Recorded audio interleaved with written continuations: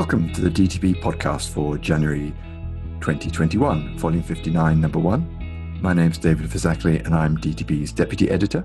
Hello, I'm James Cave, editor-in-chief. Thank you for joining us for this podcast, and we should start by wishing you all a happy new year and the hope that 2021 will be better than 2020. Admittedly, that's not a particularly ambitious target given the way 2020 went, but as we're recording this at the beginning of December, we've got a whole month for 2020 to try and redeem itself. But I suppose despite everything, we should take some heart from some of the positive things that did happen this year, particularly, I guess, the way that the health service, public services and key workers responded. Scientists responded to come up with solutions for COVID-19. James, you've been at the sharp end of primary care. What was on your Christmas wish list, and what are you hoping for 2021? I think what do we want? I think it's more support, really. I think the big thing that we're discovering is we're just busier. Our latest figures show that we're 25% up on patient contacts compared to this time last year. And I don't think that's going to change at all. And of course, on top of that, we're just about to start trying to provide a vaccination program for the country, which is going to put enormous strain. So I think for us, it's about more hands to the pump, really. Well, I hope your wish is fulfilled. So let's get down to business. This podcast, we're going to give a brief overview of our editorial, talk about the challenge patients face with taking medicines, discuss the main review article on vitamin D, and talk a bit about our republished case report. So just to recap, the editorial, which is published in this month, we have actually got a separate podcast on. We released this when the editorial went live a couple of weeks ago. So should we just do a quick recap, James? Yes, I mean, obviously, one of the issues we were saying, in fact, the title of the piece was COVID-19 vaccine, do we need more than the mum test? And I think, obviously, more information has been coming out almost on a daily basis. And I think that the general feeling amongst clinicians on the grassroots levels, but also at all levels of science, is an understanding that we've got to be, as you put in your editorial, transparent and really clarify what the vaccine safety looks like, what the adverse events are going to be, and what impact they might have on people. I mean, the thing that really wanted to pick out in that was that shared decision making and informed consent are fundamental to healthcare, and you can't do either without good information. So it was a plea for enough information for people to be able to make that informed choice. It's part of the kind of the Green Book, the UK Bible on kind of immunisation. It's part of GMC guidance. It's part of pharmacist guidance. It's part of nurses guidance that you have to get informed consent, and that has to be meaningful based on information. So it was just a plea for enough information for people to make the right decision about the vaccine. And also to clarify what it means once you've had the vaccine in terms of social distancing and other preventive measures, because clearly we're not going to know whether the vaccine prevents onward transmission for some time. No, exactly. And I think that's the other element of this, of course, is the vaccine trials were all around safety and efficacy, but that's slightly different than giving you the information about, do we still need to socially distance after you've had the vaccine? What impact does it have on your infectivity, the duration of the disease, should you catch it, and the impact on the severity of it? All those things, all that information is yet to come. And one of the challenges for the immunization program is that we have to record a lot more information than we normally do for the regular flu vaccination programs to allow the system to capture that sort of information. And as you said earlier, as this whole system rolls out, it's becoming quite apparent how difficult it is going to be to manage, and particularly the concern that will people come back for their second jabs, and how robust is our recall system for getting them back in the system. Do you have a sense of how that's going to work? I mean, there's talk about using a particular piece of software called Pinnacle, which has been used by pharmacies now for some years to inform practices when they give flu vaccinations. So I think that if as long as that is put in place in a timely fashion, I think that'll be fine. I think the logistics of the Pfizer vaccine are going to really stress general practice in certain areas, particularly rural areas. Areas where you have a high number of nursing home beds or housebound, because it really isn't a vaccine that works well in those environments. And I think we're all hoping that other vaccines will come online and be licensed, which will allow a much more flexible way of approaching and vaccinating those particular groups. And given the speed with which the first one appeared, by the time this podcast goes out, we may well know more about the second or even the third candidate vaccine and what its likely timescales will be. And certainly as the Oxford vaccine looks a lot easier to deliver in primary care than the Pfizer one. Absolutely. In fact, there may be news to be had by the end of this podcast. Oh, breaking news. Well, if it comes, we'll bring it to you here. But as I said, there is a separate and more detailed podcast on our website at dtb.bmj.com if you want to hear more about us talking about the vaccine. Okay, so moving on to our next topic. We've got a forum article this month that suggests that healthcare professionals may not know quite as much as they should do about the challenges that patients face with taking medicines. James, do you want to expand on this one? Yeah, so this is a really interesting DTB forum written by three pharmacists, Barry Jubraj, Stephen Morris, and Mike Wilcock. And they point out that very often medicine safety focuses purely on professional issues. Is the doctor safely prescribing? Is the pharmacist safely dispensing? But actually what we often don't look at is actually what does the patient then do with that medicine in their home. And they give an example of a situation where a young child needed some levothyroxine, and rather than give a liquid form, which was unlicensed, they were given a tablet and a pill crusher.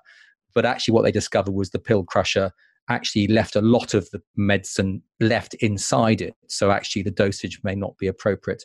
And actually, I've had a recent case of a patient who was very anxious, so used to take 3 or 4 of her sertraline in one go when she was particularly anxious, because she thought that taking a bigger dose would be somehow more effective. And of course, what she was getting was serotonin syndrome and actually making her feel a lot worse. So this article is all really about what goes on, and are we as clinicians, both GPs who are prescribing, but also pharmacists who are dispensing, how much are we actually asking the really important questions around, does the patient understand how to take their medication? And it's not just about the complex stuff like the warfarins and the insulins. It's the simple stuff like, the fact that this one's got to be taken on an empty stomach, but this one shouldn't, and all those sorts of elements. So a really nice little DTB forum just to remind us of the importance of actually asking the right questions when we see patients for medication reviews.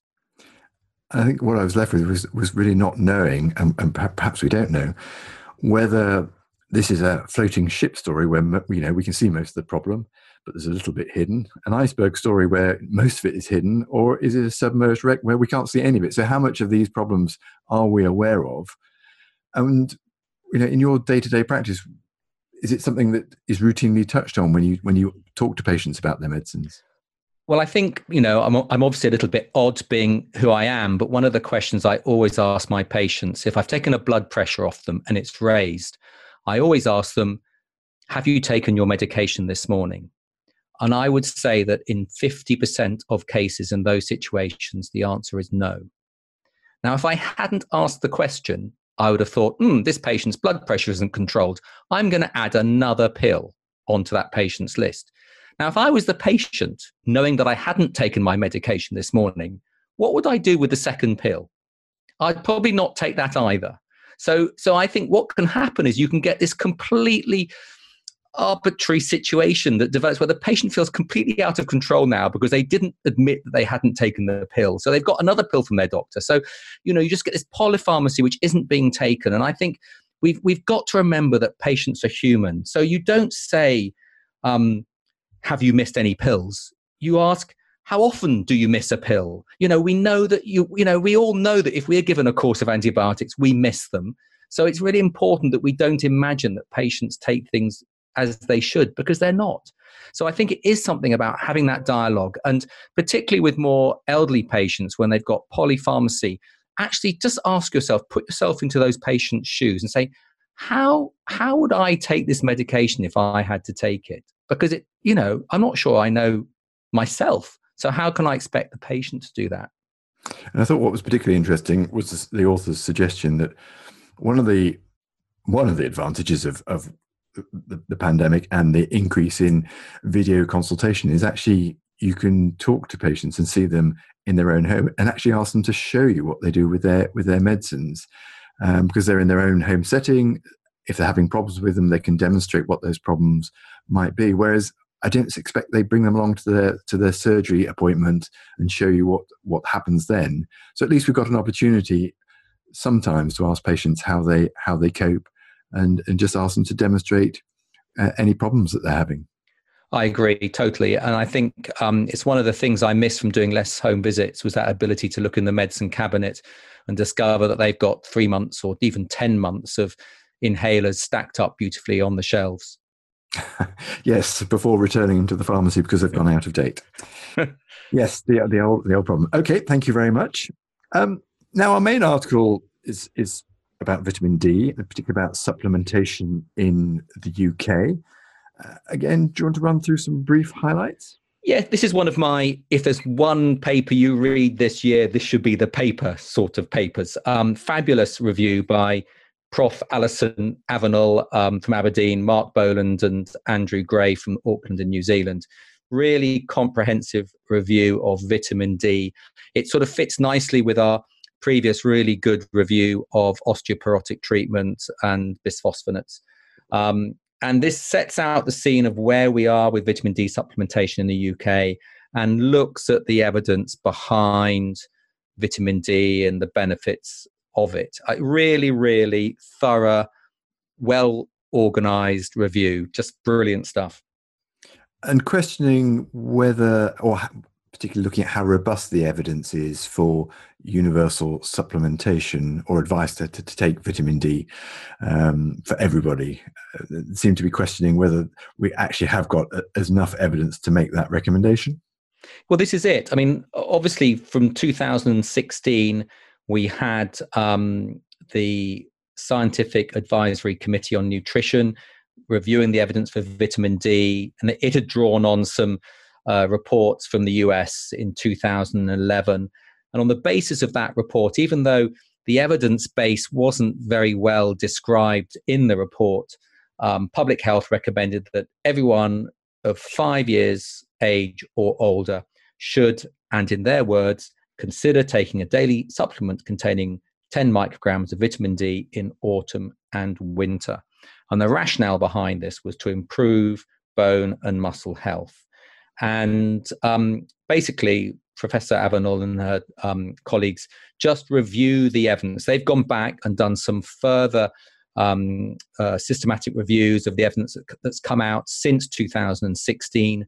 They detail those randomized controlled trials, about 80 of them, in this paper, and then ask the questions, is there evidence that vitamin D supplements reduce cardiovascular disease or cancer?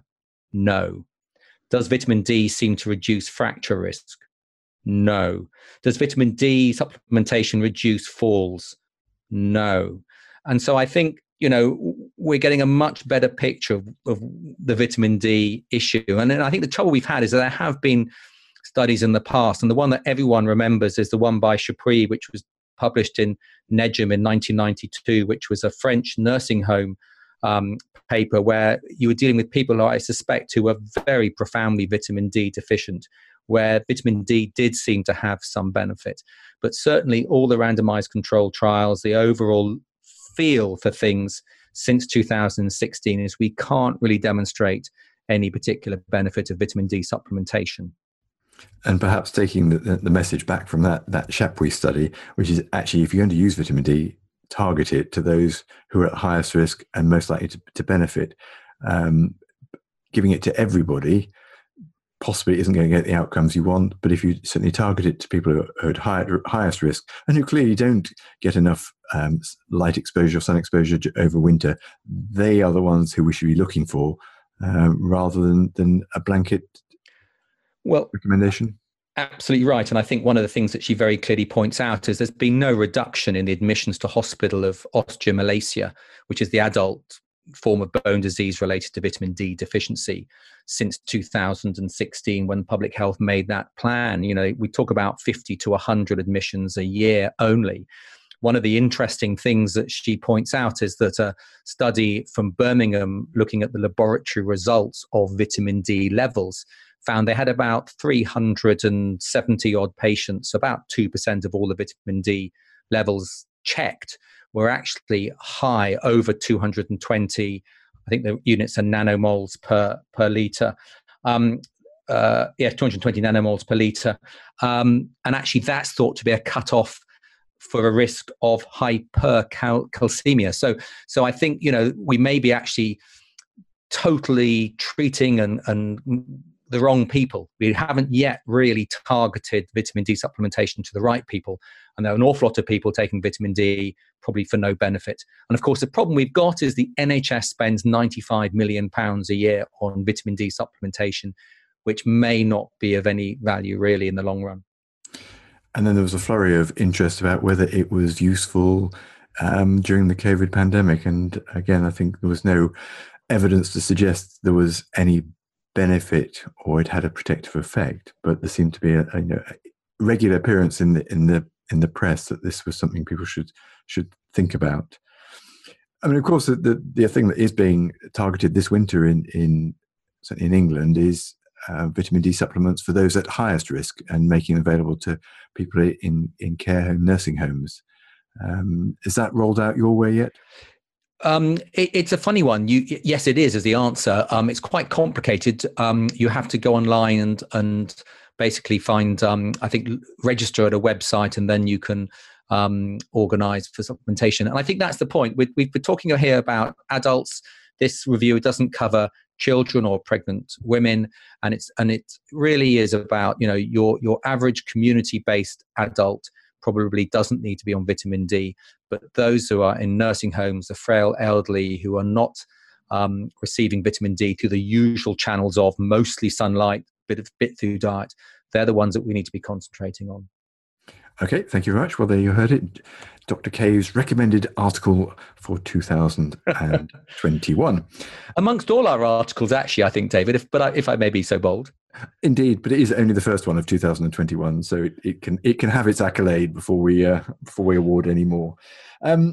And then finally, our case report. Do you want to talk a bit about this one? Yeah, so this is actually, I think, very timely, given that we'll be publishing this in January. This was a couple of case reports involving hypothermia in patients taking risperidone, and it's just, I think, two really useful points to sort of clock. One is to remind ourselves that many antipsychotic medications are associated with abnormalities of thermoregulation.